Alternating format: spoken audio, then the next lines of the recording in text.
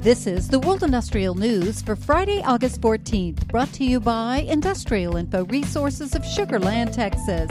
This newscast is sponsored by Baker Hughes, manufacturer of consolidated pressure relief valves, industry recognized as best under pressure. Tellurian has decided the best way to move forward with its Driftwood liquefied natural gas project will be to get rid of 3 of the pipelines planned to feed the plant. Permian Global Access, Haynesville Global Access, and Delhi Connector pipelines will be put on hold. The Driftwood pipeline remains afloat, and the other 3 could be brought back to the planning table if conditions turn around. Tellurian hopes to cut project costs by 30% with this decision.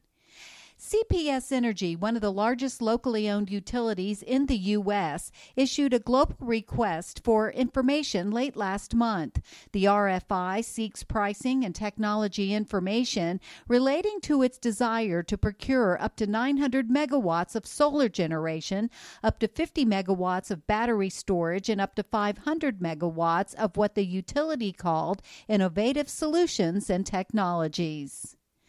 Taiwan's Bureau of Energy is planning to install 20 gigawatts of solar photovoltaic capacity by 2025. The plan involves building 17 gigawatts of ground-mounted solar panels through a new feed-in tariff policy.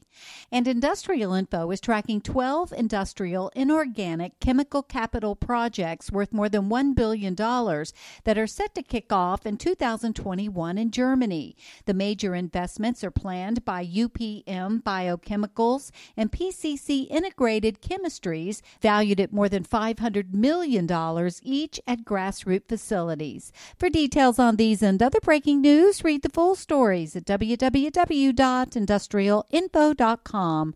I'm Peggy Tuck, reporting for Industrial Info News.